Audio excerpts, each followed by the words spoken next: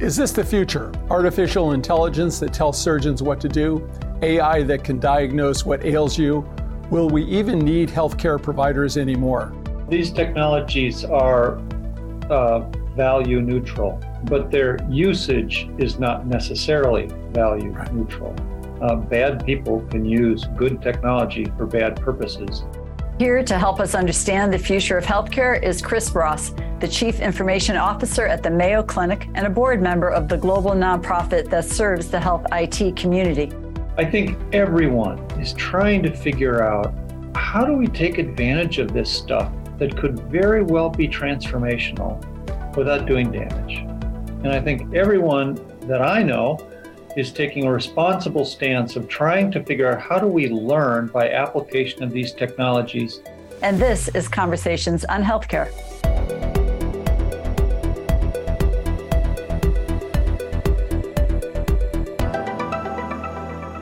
Well, Chris, welcome to Conversations on Healthcare.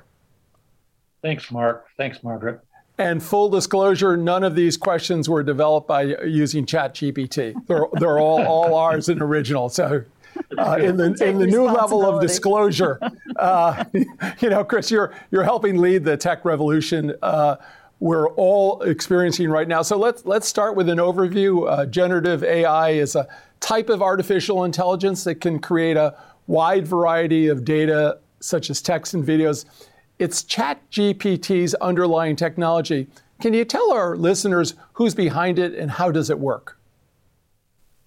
Well, large language models have been developed over a number of years by various companies in different threads. So there's clearly a large thread that came out of OpenAI and its sponsorship from Microsoft that led to ChatGPT. Google has similar kinds of models in things called Palm, for example, and Meta has Llama. And then there's many other things that go by similar acronyms from smaller companies as well. Well, there are reports that healthcare systems, of course, interest of all of ours, are eager to use ChatGPT, but also a realization that right now it and other AI chatbots are not good at everything. And one, somewhat to my surprise, was that they're not good at spatial reasoning and math tasks. What's your take on this, and where are we going with this innovation? And is that going to be resolved, do you think? Will those concerns be resolved in the near future? The technology is advancing very rapidly. But look, for right now, even though these models work well on domains in addition to language, they're primarily being applied to language. All of these models are highly fluent. They're very good writers and speakers. They speak in full paragraphs. They use good grammar. They don't leave hanging sentence fragments, but they hallucinate. In the absence of clarity, sometimes they will simply make things up. And that's where at least one class of problem arises, in addition to the other kinds of problems that you indicated. There's a lot yet to be done before these are ready to be exposed for clinical care. And yet, organizations like the World Health Organization recently issued a statement expressing concern about AI in the healthcare. It said that caution would normally be exercised for any new technology, but it's not being exercised consistently with the new Chat GPT and other AI tools. And we've also heard across the board that a number of tech leaders have come out and called for a 6-month moratorium on the AI development. Not sure that's practical, but certainly it's reflective of the societal fears. Tell us, should we be worried? Well, perhaps worried. These technologies are value neutral, but their usage is not necessarily value neutral. Bad people can use good technology for bad purposes. So I think there's a very robust debate about whether these technologies should be regulated, whether they can be regulated, and if they are regulated, how would you do that? So to a large degree, these are being managed at this time in a coalition of the willing, if you will. Now, there's different regulatory and even statutory regimes that are emerging in different places, and we'll see what happens. But at the moment, this is a bit of a we're being governed by our good conscience kind of world. I noted that the Senate was holding hearings the other day, thinking through some of the issues. It seemed to be more coming up to speed on the issues. Are policymakers capable of managing through these issues in such a new area of technology? That's a good question. I mean, it's a huge lift for even, Right. the most capable of policymakers. And as you know, we're living in a somewhat polarized world nowadays where reason is short and heat is high. I don't know. I think I'm somewhat persuaded by the argument that says that if one nation, Europe or the United States regulates, that's not going to stop activity in other countries as well. And these technologies are fairly borderless. The things that will come into place will be things like liability law, that even though we may not be able to regulate what happens with AI in other parts of the world, in the US, there could be liability laws that would hold someone responsible for appropriate and ethical use of these technologies. Well, Chris, you're on the board at HIMSS, HIMSS, for those outside this arena, which stands for Healthcare Information and Management Systems Society, represents the big players in health IT. Health IT has been around for a long time. I'd say, the last 25 years in particular, we've seen the transformation from a rarity in practices to pretty full adoption across the country. And if there's big innovations coming, I'm pretty sure they're on your agendas and talking about it. What are some of the big innovations that you're tracking beyond what we've just talked about that you think is really going to take healthcare forward in terms of health information, health IT? Sure. So HIMSS is a membership organization with 125,000 members around the world in about 6 chapters and communities. And those chapters and communities are active with their own local areas of interest. And HIMSS in particular has been very active in Europe in the last several years. And we've been really pleased to see all the thought leadership coming from our colleagues in Europe. I think everyone is trying to figure out, how do we take advantage of this stuff that could very well be transformational without doing damage? And I think everyone that I know is taking a responsible stance of trying to figure out, how do we learn by application of these technologies into things that might not be in the clinical space, might be the administrative space. And that might be things like, in my organization, we're evaluating whether our IT help desk could be enabled with chat tools, for example, or maybe other kinds of things that aren't rendering a clinical judgment or guiding someone in a direction, but helping us with small utility tasks that make our lives easier and allow human beings to be augmented with those tools, so they can focus on the things that human beings are best at, human being clinicians, that is, and what they're best at in treating patients. Speaking of your organization, Chris, we're seeing from Mayo a platform that breaks down language barriers and allows for sharing of large and complex types of data. I take it the goal here is to detect diseases early on. I'm wondering if you could just fill us in on how all of this is happening and what you're seeing as any of your positive results.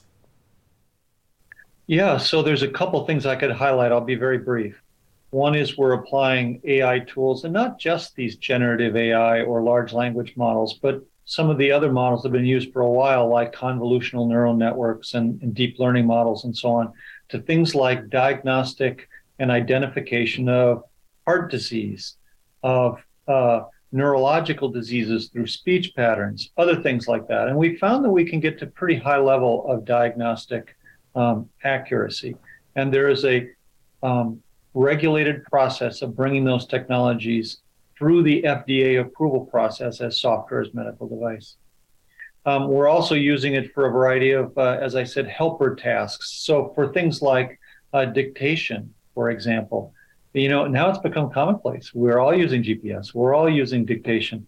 But those are AI-based tools that let us work more effectively and with less hassle. Mayo Clinic has a broad approach under our CEO's vision to create a world of Mayo Clinic platform, which is a fairly sophisticated idea about how can we become a platform that is a place where these ideas can be transacted for the benefit of many people beyond our brick and mortar walls who might want to, who can benefit from Mayo Clinic care where they can't come to one of our facilities. So there's a variety of ways in which we are enabling these digital cures and digital diagnostics and spreading them beyond the confines of our traditional four walls. You seem to be of the size where you could develop your own language learning model. Any effort in that area? Maybe so. The ones that have gotten the most public view have required tens or hundreds of millions of dollars to build. There's some really intriguing evidence that says that highly focused large language models could be trained on smaller data sets and have a high level of fidelity. They would just have to be more for focused use as opposed to more broad use like ChatGPT is intended to answer any question from anyone. More of a proprietary system that could focus in on might be of interest. Thanks so much. Yeah. Possibly. Well, we appreciate your national spread, and certainly you're providing expert guidance to many healthcare organizations out here on the East Coast in our neck of the woods, and appreciate that talent being shared. But I want to ask you, Chris, with your long and deep experience with electronic health records, public health emergency is over, been deemed to be over. The emergency period anyway with COVID. And we learned so much throughout the pandemic, but we also saw how many weaknesses we had in our healthcare system. And while people did an amazing, extraordinary job of stepping up to the challenge, we saw how hard it was to share information. Electronic health records often still can't share information with each other, and sharing information with government public health entities was really challenging. What does HIMSS and you personally think it's going to take to achieve universal interoperability for healthcare data and health records? So you're absolutely right that we saw lots of weakness and in some cases failure points with public health. And a lot of that has to do with the fact that we have systematically underinvested in public health infrastructure for decades. People might think of public health as being like the Centers for Disease Control, as if there is some national authority. And in fact, the CDC does amazing things. But most public health work is really delivered at a state level, and in some states at a county level. And they've just not gotten the long end of the financial stick over a long time. So infrastructure was lacking. I think the majority of the problems that we have seen are slightly less technical than they are sociological, financial, political, and so on. We have the means to encapsulate data in effective ways, to make it readable in multiple locations. We figured out how to develop new protocols for managing that data, and that's now been widely adopted. The remaining problems are a little bit more operational, political, financial, sociological. Not to say that those are easier. In some ways, they're harder. In almost every way, they're harder. And I think that's where our focus should be next. Well, it's a great observation about the public health system of its spread. It's not just located in Atlanta. It's all over the country. I was thinking about the role that you have. You mentioned your great CEO leadership and always focused in on both the mission and the margin, right, of the work that we're doing. So tell us a little more about tech's ability to save money, and are we getting cost savings that have been promised? And I think we hear this all the time. This expenditure will help both our mission and our margin. What's your sense? Yeah, I think a lot of your listeners might remember this idea that was pretty popular in the 1970s and 1980s. It was this idea of the productivity paradox, and it was this observation by Herbert Simon, economist and computer scientist, who said you can see the computer age everywhere except for in the productivity statistics. And it's true. We had a point in time in which we were pouring lots of money into technology, and we weren't seeing the requisite or expected lift in productivity. Now, that began to change in the 1990s and the 2000s, essentially through accretion of technology over time. So I think applying that lens to our current healthcare world might be helpful, because while we've invested in a lot of first generation technologies, they haven't become interoperable. They haven't created full digitization. They haven't gotten to the level of kind of transactional liquidity that one associates with leading tech industries. So unfortunately, I think we're still more in the investment stage than we are in the accrual of benefit stage. But I think we can be hopeful that we will get there. Hope springs eternal. Always. Absolutely. And Chris, if I may, it seems you bring a newfound personal view to your work. You've spoken publicly about your own healthcare and cancer diagnosis. I'm wondering, speaking as a patient as well as the health information technology expert and leader that you are, how has that influenced your thinking and your observations as we're seeing the big artificial information breakthroughs and really just the state of healthcare as it is in this country right now? Boy, do you got a minute? Yeah. A colleague and I, Ed Marks, have been are in the final stages of completing a book around our patient experiences. Mm-hmm. I've had cancer twice. He's had a near fatal heart attack, which he got while running a triathlon, go figure, and a serious cancer. And look, we know the patient experience can be better and should be better. I think, I tried to really learn from my passage through cancer. I didn't want to get cancer. The only thing you can do is decide how to respond, not decide whether you're going to get it. And my decision to respond was, well, one thing was I was going to try and learn from this, figure out what can I learn that I wouldn't get if I wasn't lying in the hospital bed or in the chemotherapy infusion center and so on. So I've been trying to pay attention. And I think there are so many ways that we do miracles every day. But there are so many frustrations and agonies and disappointments that come with healthcare. So what I'm hoping to do is, in a humble way, share, hey, this is what happened to me, and maybe this can perhaps be a little bit of a guide to the next person down the road. And then whoever comes after me will write the really good book that'll be the guidebook that people will use maybe to make their healthcare journeys a little bit better. Well, we were just saying before the interview, is there a book out? Because with your vast experience, there are many stories to be told, and we look forward to that and sharing that with our audiences when it comes out. Chris, one of the things in our practice that we've been focused in on is certainly remote monitoring of patients, and one of Mayo Clinic's innovation is that at-home hospital care program. I'm wondering if you could take us through how that works and, again, sort of getting to the KPIs, what outcomes are you seeing there? Yeah. So advanced care at home launched, sort of just in time. We've had things like a telescope program that go back 20, 25 years. But we were able to, with partners, put together some infrastructure through Mayo Clinic platforms to take care of patients with relatively high levels of acuity at home. And we really tried two different pilots in parallel. We had been sort of working on them in parallel, and so pursued both.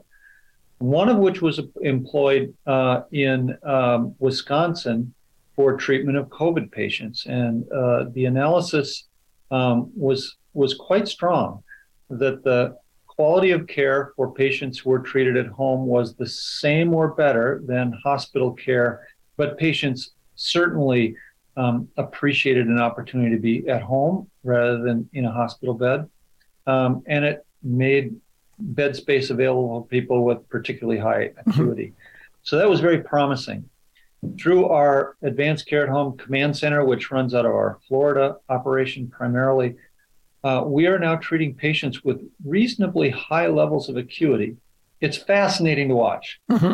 Doctors and nurses round in the morning just like they would in a hospital facility. There's screens on the wall, and they move from patient to patient to patient.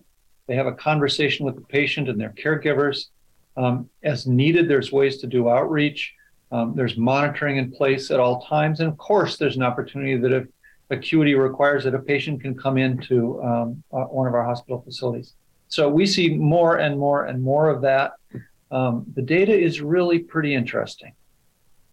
That's interesting. Well, I think that is absolutely fabulous. And there certainly are patients for whom it wouldn't be appropriate, but an awful lot of patients would say, absolutely, sign me up. This would be great. Right. You know, on a less dramatic level, maybe telehealth in primary care has really boomed since COVID caused so many patients and providers to move to online visits. We see this in behavioral health overwhelmingly, but also in primary medical care. And I'm curious of your work at Mayo at this point, and also what you're hearing at HIMSS. Most of the outcomes seem positive as long as you appropriately screen for what's an appropriate telehealth visit versus what really should be in person. But there's some studies that suggest there may be clinical outcomes that aren't so obvious. One was that patients who went to the office for the care were more likely to receive and adhere to some medications such as statins for cardiovascular disease. I know you're a tremendous research institute. What are you seeing internally, and how do we get that nuance about really where we're going to get the best outcomes now that we don't have the threat of a COVID emergency hanging over our heads and can really just focus on what's the best care and where? Yeah, that's fascinating about differential compliance rates. I have not read those papers, but it makes intuitive sense in some ways. So, you know, Mayo is not, our focus is on the treatment of complex and serious illness and doing diagnostic procedural work and other kinds of things, a little bit less than our primary care practice. We do primary care, but it's not really our major in some ways. So I don't know if I can comment as much on sort of that routine basis, but what I can say is we have found video visits to be highly effective on things like surveillance or well care or regular maintenance kinds of activities where there's already an established physician-patient relationship. It avoids someone having to travel to one of our locations. And we do have a lot of people who travel to come to a Mayo Clinic.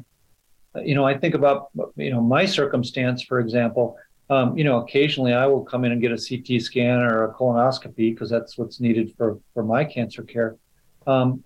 But a fair amount of time, you know, I might have a question from my oncologist about aftercare or something. Well, there's no reason why I need to would need to travel for that purpose. I have a relationship with my oncologist. So it's a pleaser for patients. In some ways, I wonder if it might improve compliance in some ways, Margaret. The other side of the coin, I don't know, because people wouldn't delay care because it's easier for them to do a video visit at their convenience as opposed to having to take time off of work or travel or something like that. So much more to come. What do you see for the future of the medical professional, given that we're on this cutting edge of AI, and yet we might have a group that's, I won't say Luddites in this, but they've been some resistance over the years that we've seen there were certainly great leaders that we know about, but as a field, they've been behind the times. Yeah, it's a great question. You know, I think most of our physicians, those who might be Luddites, suddenly get religion when they find something that can make their life easier, and more power to them. That's the way it should be. The tools we've given them are not very good, and we need to keep improving them. You know, one of the things that's really exciting are the voice vendors that are now doing this idea of ambient listening, which is to have a machine listen to a conversation between a doctor and a patient, and from that, potentially generate a visit summary or an after-visit summary that describes the dialogue between the physician and the patient. Well, that is such an important point. And, you know, something you said there queued up a question I've wanted to ask you about all that information in the little boxes actually can be used to good end when we pull it together. As healthcare providers, we've had our NPI, our National Provider Identification, for years. Where do you stand, or maybe HIMSS stand on having a national patient identifier that could be used for uniquely identifying patient information, on the theory that we would be vastly better prepared to draw informed conclusions across large, enormous data sets? Yeah, HIMSS has consistently come out in favor of some form of secure and private patient identifier. It's a difficult subject because people feel like they're giving up some privacy should they have a number like that. And there's a number of kind of concerns that raise from quite legitimate to somewhat, paranoid around those concerns. And I get it. The fact is that we've accommodated that by using instead a combination of things we know about people that are in the public record that kind of help us with that identification question. But it's expensive, it's kludgy, potentially there can be errors associated with it. So HIMSS has been in favor of patient identifiers. Speaking of patients, they're expecting a lot of the work they in this sort of new era. I'm wondering if we can keep up with the demands for efficient, effective, and elegant systems that they're looking for. What's your sense about it as you think about it from having been a patient? We're all patients, but from that lens, do you think our institutions are really as nimble as they should be? Do they have the ability, at least in the healthcare space? They seem probably a little more efficient in the consumer space, but how do you think we're meeting patients' demands? Well, Mark, I used to think that healthcare was about the slowest and worst digital industry until I recently tried to I'm in the process of getting a mortgage to buy a second property. Holy smokes. Oh, no. I didn't think it could be worse than healthcare, but it turns out it can. Finally, we have somebody we beat. Yeah, exactly. There's so much more that we can do to make our systems more effective and efficient for people, especially because healthcare is emotional. Mm-hmm. It's complex. It's personal. It's sometimes difficult to, encounter, to take on board everything that you need to know about your health. And I know a little bit about your work. I've been at Meyer CHC and the kind of work that you do. And it doesn't matter if it's behavioral, if it's a common chronic, or if it's some sort of acute thing. Healthcare is hard for most people to understand, and they don't fully comprehend it in lots of ways. So I think the bar needs to be higher, and we can do better in making good systems for patients and for the dialogue between patient, provider, and other caregivers. Chris, thank you for joining us. And thanks to our audience. There's more online about conversations on healthcare, including a way to sign up for email updates. Our address is chcradio.com. And Chris, again, thank you so much for joining us and sharing all your insights and experience with us. Thanks, Margaret. Thanks, Mark. All right, great. And make sure we get a copy of that book so we can profile it. You got it. All right. Have a good one. Thank you so much. This copyrighted program is produced by Conversations on Healthcare and cannot be reproduced or retransmitted in whole or in part without the express written consent from Community Health Center, Inc. The views expressed by guests are their own, and they do not necessarily reflect the opinion of Conversations on Healthcare or its affiliated entities.